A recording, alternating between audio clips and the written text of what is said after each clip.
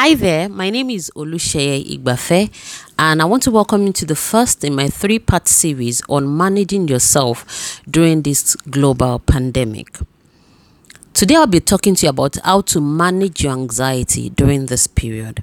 A lot of people are anxious, and it's almost expected, considering the spread of the virus and the impact on economies and the impact on families, the number of people that are contracting the virus daily, the number of people that are dying. It's almost natural for people to be anxious. However, anxiety at this point will really not do you much good. It will take its toll on your mental health and eventually take its toll on your physical health. Not only that, it will put you in a poor state of mind, make you miserable and take the joy out of life, and basically not do anything to change the situation. So why bother to be anxious? So today I want to just share with you a few things you can do to manage your anxiety so that you reduce your level of anxiety during this period. For example, in Nigeria, we woke up this morning to hear about 11 new cases, 11 new people that have been tested and confirmed positive of the coronavirus, which for us is actually a geometric increase considering the figures that we had last week. And like I said, that basically would throw a lot of people, watching the virus and the pandemic start out as a foreign health threat from China, watching it move all over the globe, and then it's literally within our neighborhood. So these are basically reasons why people are anxious. However, you have to understand that there are certain things that are outside of your control and there are certain things that are within your locus of control. Obsessing and worrying about how the virus is spreading, how many people are dying in different parts of the world, whether there are enough ventilators or not, the state of the economy, worrying so much about those things, at this point in time, they are outside of your locus of control. Of course, you can do your own best to influence those things by praying, by going online to support, by supporting people around you, but you can't really determine those things. You can't really, determine the spread in countries that are away from you or how people are going to be treated and things like that. So worrying about those things, it's counterproductive. And so when you find yourself being anxious about that, more people are getting infected, people are dying, the death toll is globally increasing, you should talk to yourself and tell yourself that there's nothing I can do about this except, like I said, pray or go online and learn support and comfort or whatever it is that you can, or give if you're financially enabled. But you can't really control this thing. So you must first understand that things that are outside of your control, there is no point, there is no use worrying about them. There's no point being anxious about things that you can't control. Now, the second thing you have to identify is what are the things within your sphere of control? And we'll take a few minutes to look at things that people are actually anxious about. One of the things that people are anxious about is they catching the virus themselves. What if I catch the virus? What if my family catches the virus? That is basically within to a certain degree your locus of control. And what you should do instead of being anxious and instead of worrying is to put in place processes and things that will ensure that as much as possible you do not catch the virus. Simply obeying the laid down WHO Health Organization regulations of washing your hands, sanitizing your hand, disinfecting your surfaces, isolating yourself from people as much as possible, not being in crowded places, observing all those things are the things that you can do. And beyond that, there's not much that you can do. So instead of obsessing, I don't want to catch the virus, just do what is required of you, what is expected of you to keep yourself safe.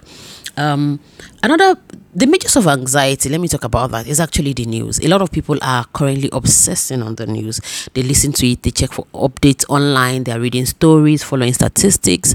While I would definitely not say that you should keep yourself away from the news because you need to have an idea of what is going on, you need to regulate how often you check the news. What kind of stories you are reading? Are you checking for information? Are you checking for, pictures that would, make you more anxious and make you depressed and sad? What exactly are you feeding on? So first, focus on getting information, correct information from the correct source. Find out what is happening, but don't do it too regularly. Don't be too obsessed with it. Just keep yourself, informed. Get enough information, but don't obsess on the news. And even when you are online, if you have to be online, ensure that you get a balance of the stories. Okay, there are people who are surviving. There are numbers of people of survivors, and there are stories of survivors that are very inspirational. There are people that easily their body was able to fight off the virus.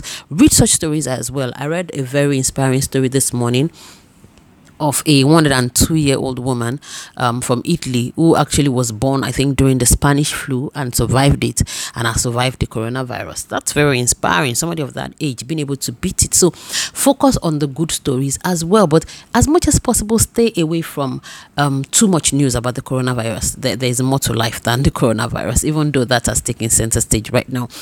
A lot of people are also obsessed about, they're also worried or anxious about food. Will I have enough food to feed my family if this goes on? Again, being anxious and worrying is not going to add to the volume of food that you have. So what is within your control? Basically, how you buy food or how you ration food is within your control. If you have not yet stocked up your house with food and necessities, then do so in such a way that you have the basics covered, so that at no point in time are you stranded. And when you have whatever it is that you have, ration it, create a food timetable, a food plan, so that at least the food can stretch a number of days. Take this time out to catch up on your goals. A lot of people have set self-developmental goals for the year that maybe due to their schedule they've not been able to keep up with. They set out goals of books that they had to read. I think this is a good time to read. Take a book and start reading a book that will develop your mind. For some people, they need to sit down and strategize for their business. So instead of sitting on the system or watching news all day, obsessing about COVID-19, why don't you take out time to strategize for your business? Once this is over, what are you going to do? What are your plans? Firm it up. Brainstorm about ideas.